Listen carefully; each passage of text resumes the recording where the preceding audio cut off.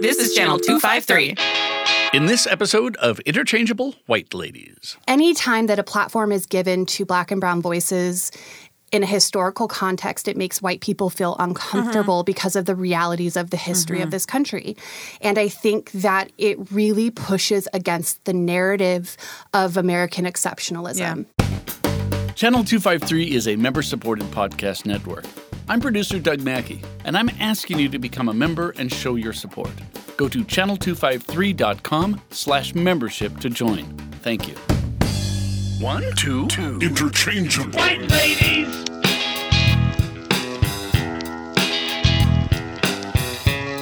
2, Interchangeable White ladies! Interchangeable Interchangeable White ladies! Welcome to the Interchangeable White Ladies podcast. I'm Hope. I'm Megan. So for today's essential question, how is the panic around critical race theory indicative of white nonsense, and why has it become such an easy target for conservative politicians? But before we jump into this invigorating conversation, first a word from our sponsor. Today's episode of the Interchangeable White Ladies podcast is brought to you by Mindfulness Meditation for the Emotionally Constipated. While true peace of mind only comes from the catharsis that follows an epic spiritual dump and possessing enough disposable income to afford our outrageously overpriced 10-week meditation retreat from home, we hope you feel #blessed as you enjoy this free preview of our latest class. Breathe in, release. Breathe in, release. Bob Dylan once sang, "Don't criticize what you can't understand." We often encounter the unfamiliar, things we don't get, fruit that's labeled as gluten-free, the cost of parking, why teeth are insured separately from our other bones, privately funded internet cables under the ocean, Sherpa-lined Crocs. It's tempting to criticize those things we don't understand. Critical race theory, for example. The white woman in all of us bristles at the word critical because it just doesn't jive with toxic positivity. The mere mention of race makes some pasty people apoplectic with rage, and a theory is really just an idea that can be disproven, right? So a contingent of naysayers toss the whole concept directly into the proverbial trash can. But I want you to fish it out, dear meditator. I want you to fish it out and dust it off. Don't criticize it until you seek to understand it. Namaste. Well, I feel more relaxed after that. Breathing in, breathing out. I mean, my gosh. And I really needed that because today we are back in studio. We're here. I am having a hard time not being so excited. It's happening. I'm looking at you in the flesh, looking you in the eyes. Across from the card table. Yeah, trying not to make it awkward. Doug judging around the corner. I mean, it's just fantastic. Right there, I he's actually waving see at the us. facial expressions. We're all sharing space. It's so weird. It's so weird. My first time as co-host in person. studio in person with you. Oh my gosh. Okay. So to commemorate this moment, we're picking this really awesome topic. And we'll start first with our new segment, Yeah, No, Yeah. Interchangeable White ladies! And if y'all remember, yeah means yeah, no means no, no yeah means sure, yeah no no means no, yeah no for sure is yeah, yeah yeah yeah equals no, yeah no yeah, yep I'll do it, no yeah no means heck no, not doing it, Not not doing thinking it. All right, are you going to ask me these questions, Megan? And then I will respond. No, yeah. So, critical race theory, it undercuts patriotism. Yeah, no. That was really like, it's divisive. Yeah, no, for sure. But yeah, no. Like, it's I have like, several answers right? there. Like what you want it to be versus what it actually is, what's happening. Ideology over accuracy. No. Colonists fought the Revolutionary War to preserve slavery. Yeah, no, for sure. Hello. Slavery is uniquely American enterprise.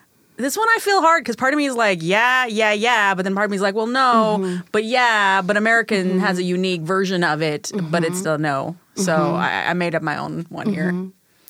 Which, I mean, is also very on brand for us.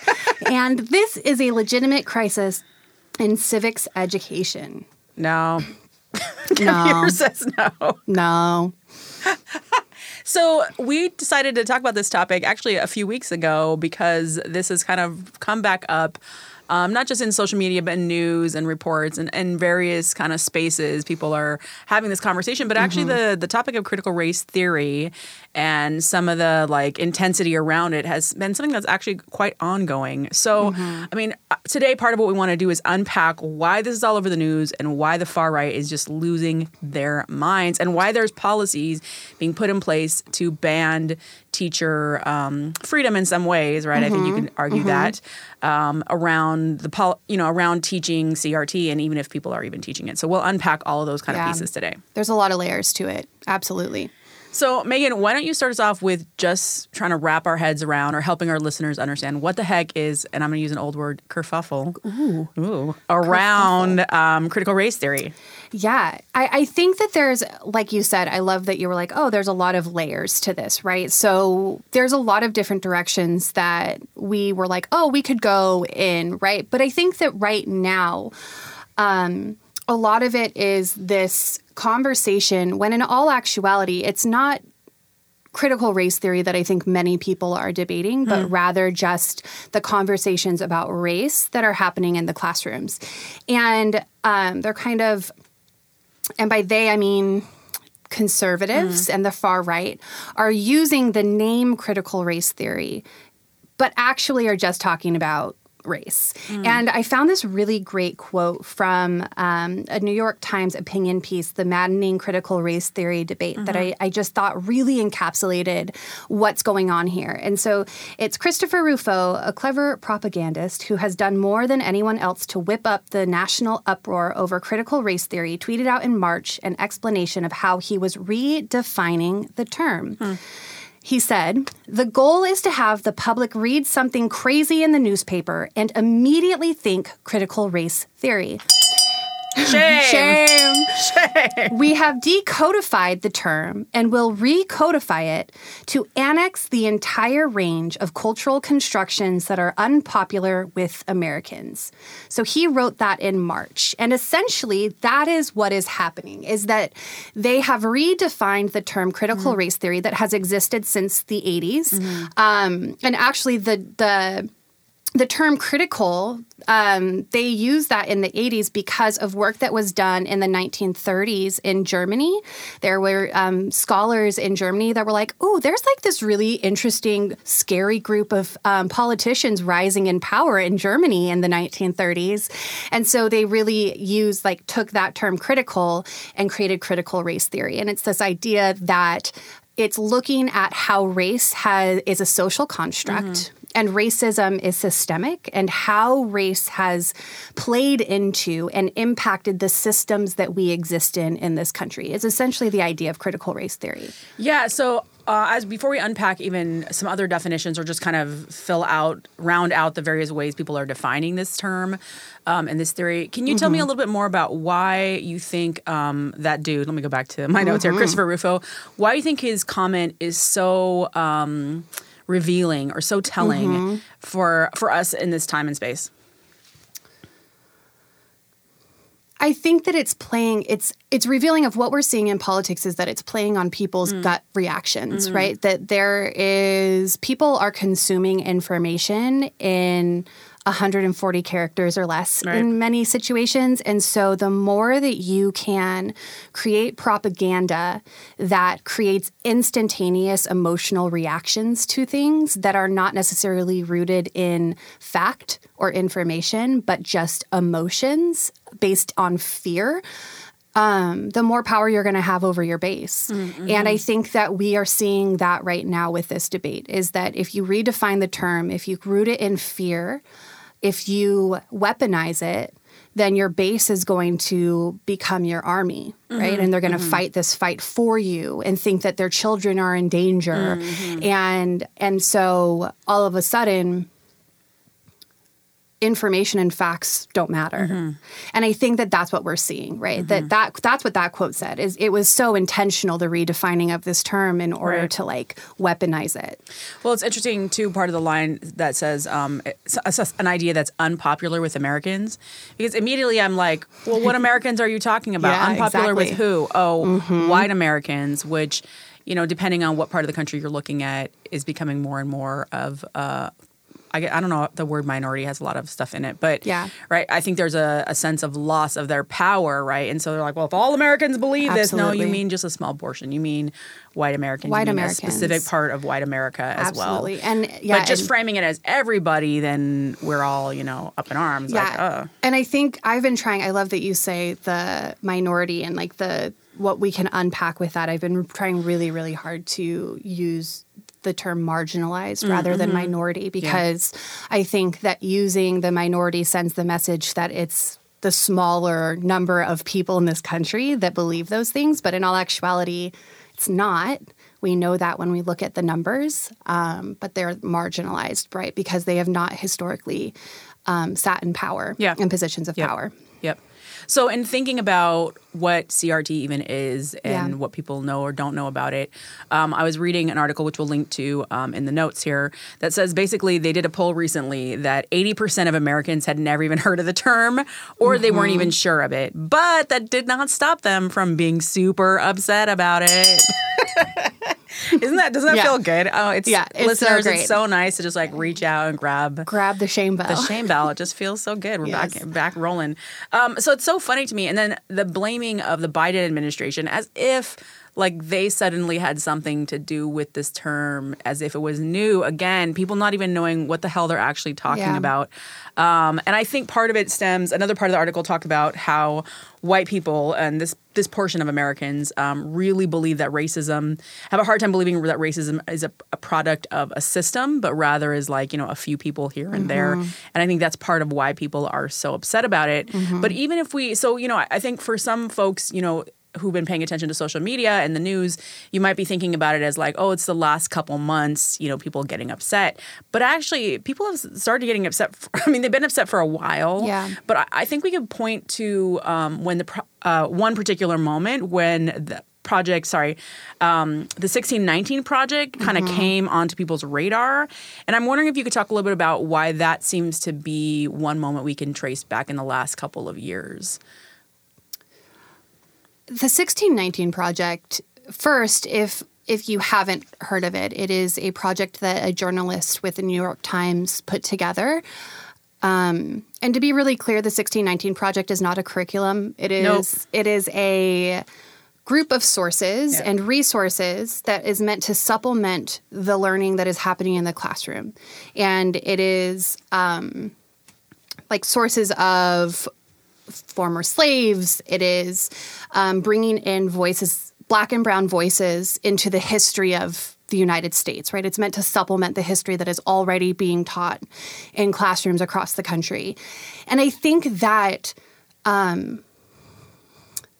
any time that a platform is given to Black and brown voices in a historical context, it makes white people feel uncomfortable because of the realities of the history of this country. And I think that it really pushes against the narrative of American exceptionalism. And I think that really upsets people that believe themselves to be patriots.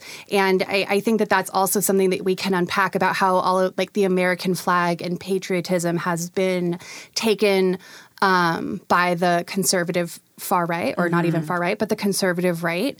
And how if you feel like your country is being attacked when speaking out against slavery, and if you feel like your country is being attacked when speaking out against systemic racism, then what is your country?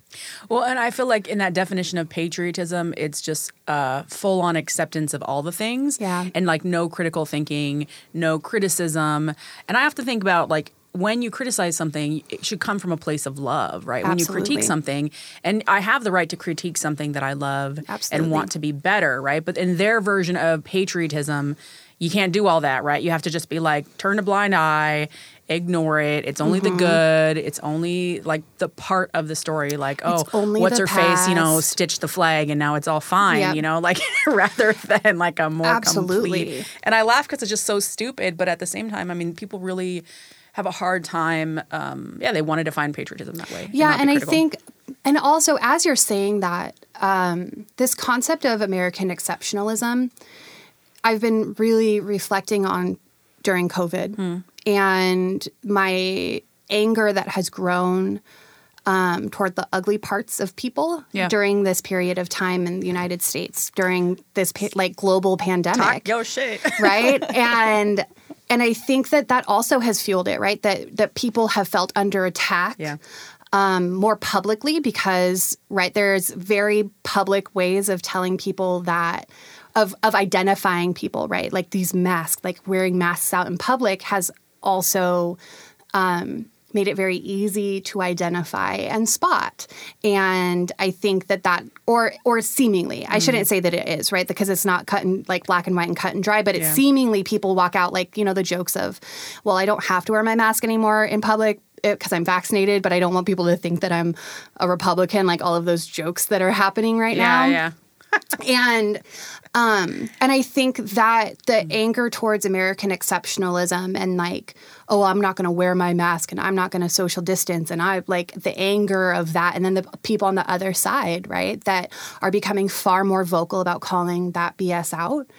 I think it just like this bubbling to the surface, and then with the murder of George Floyd and the protests that were happening during the pandemic, I think it's all kind of the perfect storm of lots of feelings. Yeah, and I think we would be remiss, too, if we didn't acknowledge that part of people's anger, and particularly around the 69 Project, is thinking about who pulled it together. And so Nicole Hannah-Jones, a Black woman, right, and all of the things that we know about America's treatment towards Black women or of Black women, and the disparaging comments, the disparaging attitude, the disrespect, all that stuff that is kind of in there. I think it's also part of it, and maybe it's not like the dominant conversation, but we have to acknowledge that. I feel like, especially and this outrage towards that. I wonder if that project was developed by a white dude, whether or not folks would feel the same way that they feel about it, and white men conservatives would feel that way about it. I'm skeptical to believe that they would. I think they'd be fine with it if it was somebody else was the face of that program. That project. I was recently reading an article, and now I'm like kicking myself for not bookmarking it. But it was either a university or a journalistic association that like took something away from her because they said that the 1619 Project meant that she was no longer an unbiased journalist. No, please. And so truly the severe attacking of her journalistic integrity, when in all actuality, like truly I as somebody who has gone through the 1619 Project and looked at it and read it, I really want people to understand that all it is are secondary sources to supplement the learning happening in classrooms. It's literally just sources and accounts of people that existed and lived during that time in history. That's all it is. Right? It is essentially it's like a museum exhibit, except it's a online, museum, absolutely. Right? It's like you can go to a museum, see this exhibit, see how the sources are curated, pull together your own thinking around it. Essentially, that's what it is. And that's just good. And that's just good learning that happens in classrooms every day. Yeah. right? You present students with sources, and then they are able to conclude and come to their own conclusions about the history of this country. That's just good teaching. Well, and so as we talk about this, you define critical race theory at the top of this. And one of the things I want to talk a little bit about is just some of the different ways folks are defining it. And I think this is part of, well, back to the article, right? How it is being intentionally reconstructed or redefined. And so I think part of that is, where in history do you look to see the origination of something? So you mentioned the reference to the 30s. I think we can also look back at Derek Bell's work. And according to Leanne Stevens, Dr. Leanne Stevens, who will be joining us for part 2 of this of this topic, which we're super excited about in a couple weeks. One of the things that she tweeted out is that critical race theory is established as a means for challenging dominant systems of racial oppression. It examines unequal and unjust distribution of power and resources. And she cites Derek Bell as considered the founder or the father of critical race theory. And really, his work started in the 70s. One of the things that I was reading about his work is that he was focused on understanding this as a sense of scholarship and specifically related to direct action and in law. If you look then, there's another source that I'm going to link to in the show notes. I think folks should really go read. It's really fantastic in just the way that lays out kind of a trajectory. And it really pulls in the 80s with Kimberly Crenshaw. And most people know her from her work around coining the term intersectionality. And so for her, she's also identified as the creator of CRT and recognizing that race intersects with all these other identities, including sexuality, gender, and so on. And that racism isn't just something of the past, but it is present, it is alive. What is the legacy of racism, the legacy of segregation, and thinking about second-class citizenship that is imposed on Black Americans in particular. And so I find it interesting that we have these kind of different folks that are given or I recognize as being the originators of this term, but also thinking about, well, how is this term and the scholarship of this as a concept or as a theory, how has that kind of evolved? And so again, in this article, it just had so much interesting stuff around. It also had some other folks who are given credit for helping coin this term or defining it in our psyche a little bit. So I don't know if you have any other thoughts or other ways that you think about how it's defined or being redefined. Yeah. What are some thoughts you have on that? I mean, I just got lost in everything that you were just saying. I think that clarifying that I think right now when we're looking at all of the state legislatures that are currently trying to pass policies, some successfully, some not, they're not, the laws that are being passed are not specifically about that definition that you just talked about through critical race theory. Really what's happening is not wanting to talk about race at all in the classroom and really trying to stop teachers from discussing race, the implications of race. I think that I read somewhere, I think it was either Texas or Florida, their laws was that really wanting their teachers to frame slavery as an economic system that was flawed. Can I ring the shame bell? Please, please. That deserves more than, yep, there it is. There you go. And so I think that that's kind of the way that it's being framed without the full understanding of what critical race theory actually is, the understanding that really the depths of critical race theory are not really happening fully in K through 12 classrooms, right? Like it's higher level thinking. Yeah. But I think that it's now being used to just kind of the catch-all. That phrase, critical race theory, is being used as a catch-all for any time a teacher is speaking about race or systemic racism or anything like that. Like different people of different races bought these houses, and it's like, oh my gosh, critical race theory. Critical race theory. Yeah. So I think now is a really great time for us to throw it to a break. And then when we come back, we'll have kind of a conversation of why do we think conservatives have really grabbed a hold of this topic at this moment in history. Hello, friends. This is Marguerite Martin, creator of MoveToTacoma.com and co-founder of Channel 253. It's bad out there, folks. Home prices in Pierce County are up 15% year over year. While it's no secret that the market is hot, you may not know that Tacoma has been the hottest housing market in the country for several years. There is an extreme shortage of homes for buyers to buy. Having a local Tacoma buyer's agent that specializes in the neighborhood and price range you're after can mean the difference between losing or winning the bid on your dream home. If you're looking to sell your current home and find something that meets your needs better, having a neighborhood expert handle your listing will impact how much money you net off of your sale. The right agent to market and sell a home on the West Slope might not be the same person who has the expertise and connections to find you an income-generating duplex somewhere else. All agents have specialties, and I know the players for every niche. Best of all, it doesn't cost you anything. Great local agents are happy to pay me a finder's fee if you end up buying or selling. And you can rest easy knowing you're going to get a great agent who specializes in exactly what you're looking for. If you want to learn more, visit movetotacoma.com and use the contact form. Thanks for listening to Channel 253.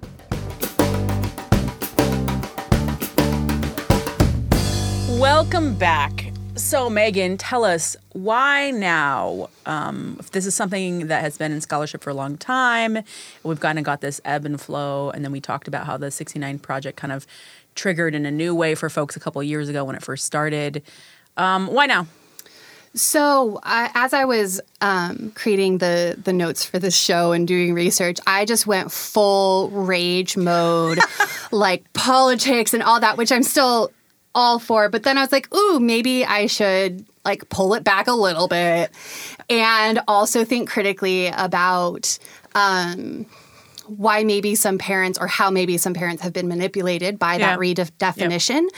So in terms of a political viewpoint, I think that the Republican Party has a lot to gain from being divisive around race and creating fear around race, because the more people are afraid of race and talking about systemic racism, and the more people are aware of systemic racism, the more they will see it in the policies that exist in our country. Right. And we, more than ever before, we have Republicans coming out and saying, the more people have access to our political system and the more people that have access to their rights to vote, the less Republicans will win elections, right? So the more people that are participating in our democracy, the less Republicans will be winning, right? And so if children are learning about systemic racism and they see it, all of a sudden they're going to see the gerrymandering, right? Racial gerrymandering. The more they're going to see, oh, they're closing 600 like polling stations in predominantly Black and brown neighborhoods. Yep. Oh, this law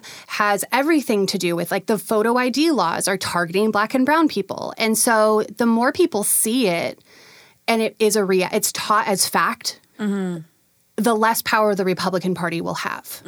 I deeply believe that. I think that that is why the Republican Party has a vested interest in pretending like systemic racism is a thing of the past. Yeah, and I'm thinking a bit, as you're talking, I'm thinking a bit about just one of the tenets, just the idea that race is a social construct. People are threatened by that. The more you say that it's social construct, then it's like, well, we created it, so then we can get rid of it. Well, if we get rid of it, what's going to happen to the things that we've set in place for all these years? The policies we have, our voting system, like whatever it may be, then we have to reevaluate all of that. Yeah. And that's very threatening, I think.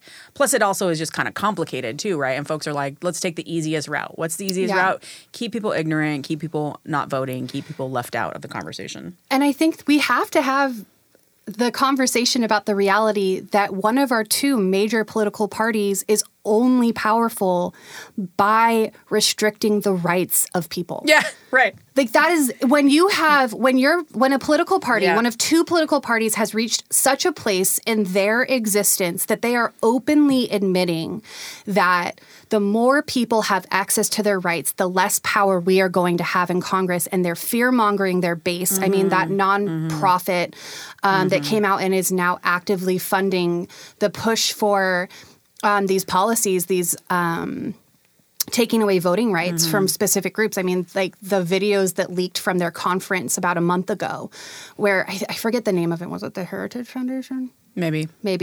Where they were saying on stage, listen, this is how successful we're being at restricting voting rights to these demographics of people across the country. There's going to have to be a reckoning, in my opinion, if our democracy in the United States is going to succeed. We have to have a reckoning that one of our two major political parties is only in power by marginalizing and restricting the rights of a very large percentage of this country. Yeah, so if I think about if kids are learning that idea that race is a social construct and that thing, outcomes and policies are racialized. What's the line you and Nate always say, but I can't remember the wording. It's like the policy's not racist, but the outcomes have racialized outcome. What is it? Oh my gosh, what's the de line? facto versus de Essentially, jure versus de facto. yeah, essentially, Yeah. all these things have racialized outcomes, right? Yes. So if kids are learning about that on Yeah. some micro level, and then you go into high school and you're learning a whole picture, and you're, I can't believe you read a narrative from somebody in a given time and space, and they told a different side of the story, and then they start to be able to vote. Then maybe they're going to vote in a different Yeah. kind of way, and then lo and behold, they're going to change, the parties and change, society. That's so threatening. That's so threatening. It's funny because that's actually really a long game too, right? It takes so long for people to kind of come to awareness and growth, and then to change what's happening in the society and in the policies. Absolutely. I mean, when you look at the data, you see that the more education somebody receives, the more likely they are to vote Yeah. left and liberal, which there's caveats to that, right? But I think that the more informed they are, they tend to see that one of the political parties is gaining power by really harmful means. And so that's kind of my, I'll get off of my political soapbox. And so another thing that I saw in turn, and I said it when you asked this, is the manipulation of parents and what's their reaction. Yeah. And so I was reading this really interesting article from the Foundation for Individual Rights in Education. They're called FIRE. We'll link it in the show notes. But they're a nonprofit that is nonpartisan and really are on this weird middle ground where they're very focused on the constitutionality of things. And so they are fighting for the rights of students always, the individual rights of students in the classroom. They fight for students' freedom of speech in the classroom and in school, and are primarily against restricting teachers, right? Okay. So the freedom for teachers, but also in the same article kind of gave it's not unconstitutional for state legislatures to restrict K through 12 because there is a lot of power that state legislatures have in K through 12 education, state by state. But it was this interesting, there's a lot to read. They have 13 important points. I recommend going and reading that full article. There was some things that really pushed back against what I believe about this and made me think. And one thing that I saw was that at one point, the author outlines 6 different circumstances of white students experiencing some negative, I'm trying to figure out how to phrase this. Some negative. I'm waiting for it. Some negative emotions and feelings around their race in their classrooms through conversations about race that their teachers were leading. And there were 6 situations. And I want to be very clear, no student should ever be made to feel bad or guilty, specifically individually, about who they are, about their race in the classroom. That should never be the goal of a school or administration or an educational system. Yep. I think that that's fear-mongering to say that that's critical race theory, because if you look, that is not critical race theory. That's misguided lessons that are trying to attempt critical race theory. Yeah. But in the article, they outlined these 6 instances as a point to say, well, see, there is a reason for this fear. It is happening. To claim that this isn't happening is not fair for the left to say, because there are clearly incidents of this happening. And in my mind, all I could think was, you just listed 6 instances, half of which I would argue maybe weren't as serious as they were trying to say. Course. Half of them were problematic, definitely. But it completely disregards how problematic the curriculums that have been happening in classrooms for decades. That's right. That's have the been thing. harming Black and brown students. All the trauma that that K-12 curriculum content. I mean, even if you want to say best intent, whatever, that has caused so much trauma for so many kids and so many communities for a long ass time. Yes. Sorry, I'm swearing in this episode. And And yeah, it's It's- ridiculous to say like, oh, here's these 2 incidences where these white kids feel bad. I mean, sure, Thousands like you and said, thousands I feel and bad for them. thousands. Yep, you're right. No I kid should have- feel bad, but also give me a break. It's wild. I have seen so many videos on TikTok of Black students recording their teachers saying horrifically racist things in the classroom. And then they get in trouble for recording their teachers. Of course. Like, Yeah. I've seen way more than 6 videos of that happening. And I just think that you can always find cases to back up what you're arguing, but the prevalence of it. Yeah. Like, are you using those singular instances to fight against a system that is harming BIPOC students in the classroom and has been for decades? And I just, like for me, there's no comparison. Yeah. It's back to that anecdotes are not data. Yeah. Right? Like, okay, 3, 6 situations. Yep. Okay, valid. But that is not a case for a systemic issue. Like, it's not systemic yes. data. So English teacher, what type of argument is it? Is that the straw man argument, right? Where it's like, you're building it up. Did I actually use the correct one? I think so, yeah. Is that the straw man? The fallacy more or less, more or less illogical? anecdotal evidence. Yeah. It's not well, and so I think this brings us to the point of like why this conversation is so important right now. I keep wanting to say critical. Why it's so critical now is what you said, right? So I think it's important for us to understand why families feel threatened and why parents are concerned, and of course, right. Yep. At the same time, it's essentially a moral panic, right? We've been talking a lot about moral panics, and I'm always talking about that podcast You're Wrong About, where they basically unpack moral panics from the decades. And so I think that's really what it is. And to your point, the conservative party or Republicans who want to keep themselves in power, so they're framing in this particular way. I think about control, right? We've seen a lot of school boards step in and say like ban it, right? I was thinking about the Florida case that just happened a few weeks ago, and it makes me wonder. In your opinion, do you think teachers are actually teaching critical race theory? I mean, we've kind of gone around that a little bit, but what would you say? What are people actually teaching? Because I personally don't think people are actually teaching critical race theory. Right. So before I answer that, But I don't want to add in my own anecdotal evidence. Yes. Before To 5 teachers I know. Before I answer that, I do want to Yes. go back and say, Yes, please. for parents that are fearful for their children, we have to recognize that for many of these parents, they have not done the self-reflection or they haven't learned about it. Yes. Yep. And so they don't know. All they know is that when systemic racism or racism is spoken about, they feel attacked and they feel bad and they feel Totally. shame that they can't identify as shame. And they want to protect their children from having to Yes. feel that. Yes. And so they cannot fathom race or racism or systemic racism being spoken about in a way that is not going to make their white children feel that way. Yeah, yeah. And so in their minds, anytime racism is spoken about, they feel bad. And Yeah. my kid shouldn't feel bad. Well, and I would add too, like, I think there's part of that can come out of goodwill, right? Yeah, for your kid, but absolutely. also like I imagine that there's a number of folks who also are still engaged in that colorblind ideology. Yeah. Right.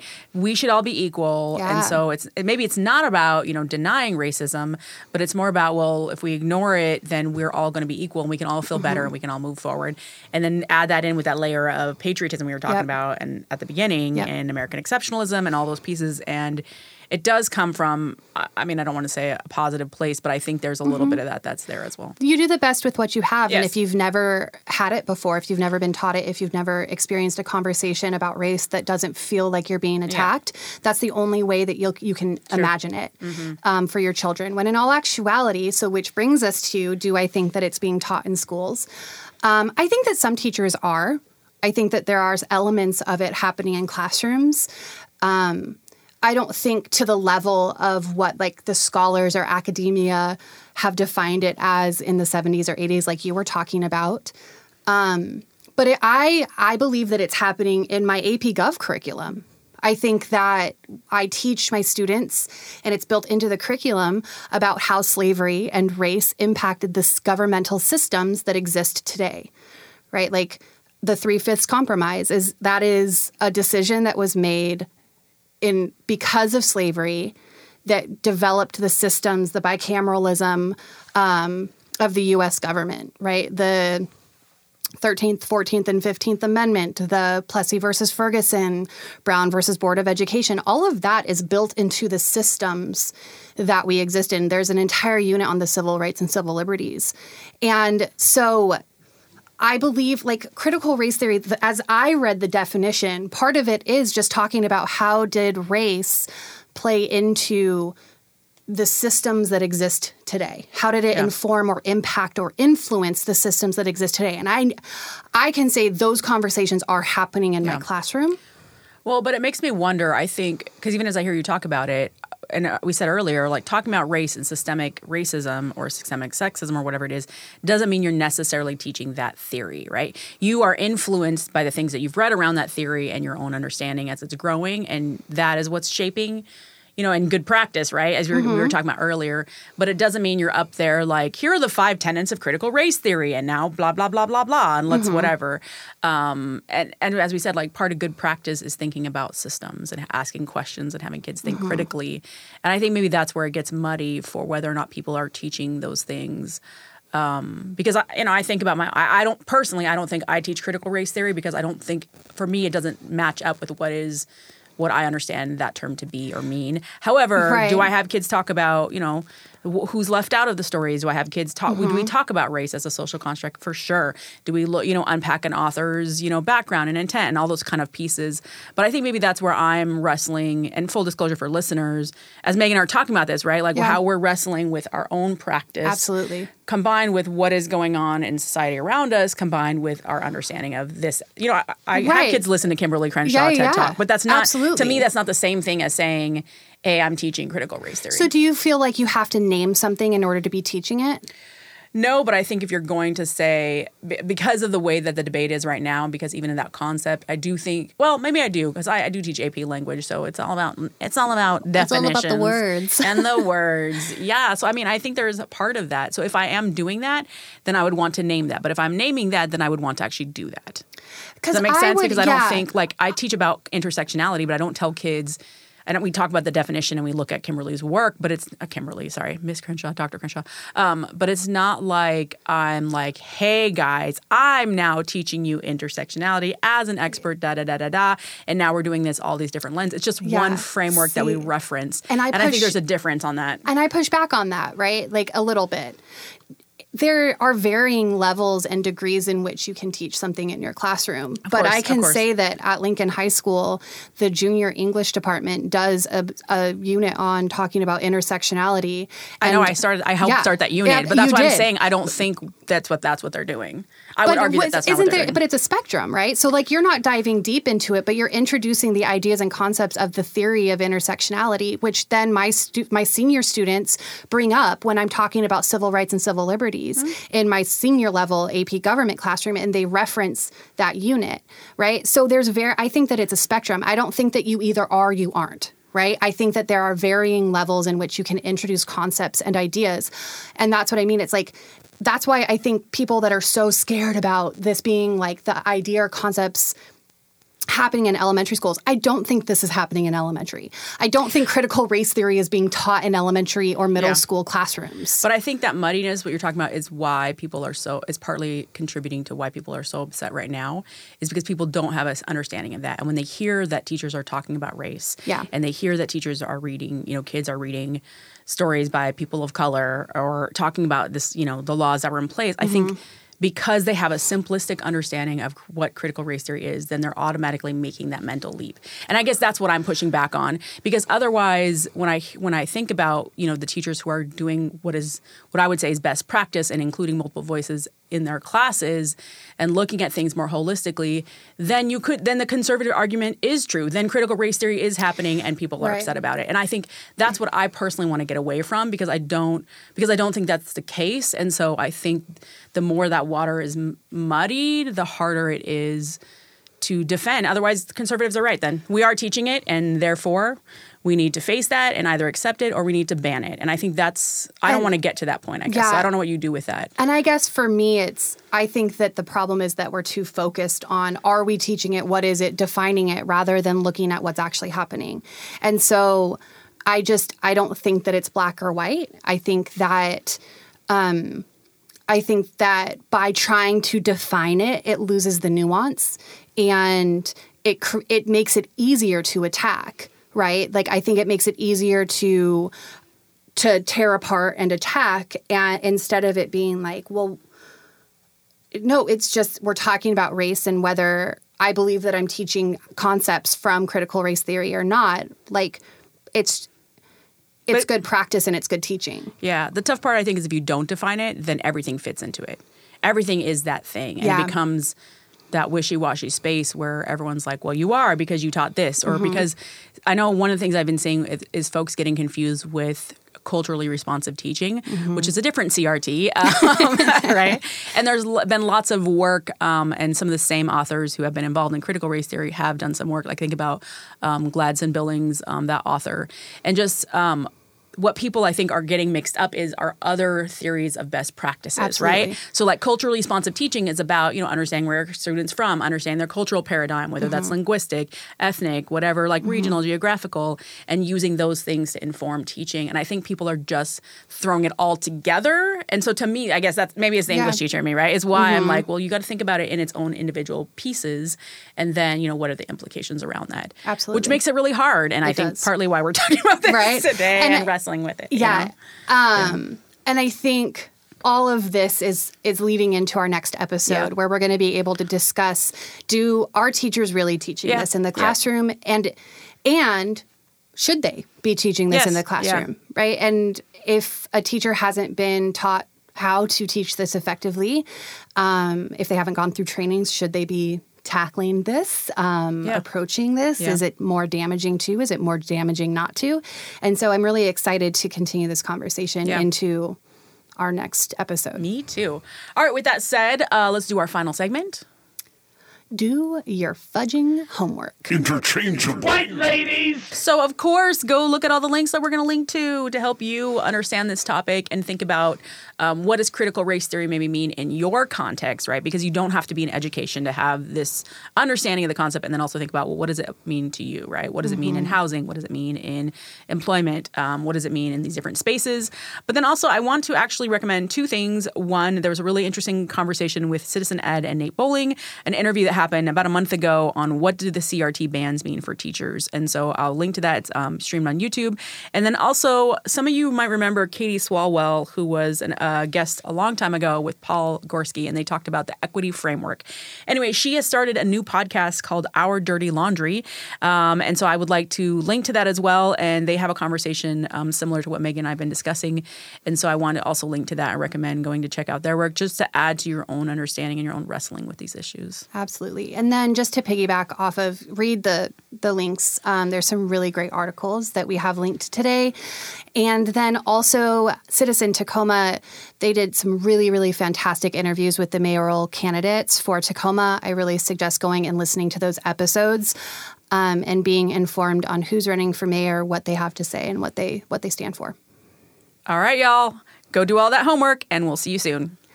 Bye. Did you know Channel 253 is member-supported? I'm producer Doug Mackey, and I hope you will show your support by going to channel253.com/membership and join. Thank you. Easier in person. Everything's easier. It's killing me. Okay, push the button. The Interchangeable White Ladies podcast is part of the Channel 253 network. Check out our other shows: Nerd Farmer, Citizen Tacoma, Crossing Division, Flounders B Team, We Art Tacoma, and What Say You? This is Channel 253.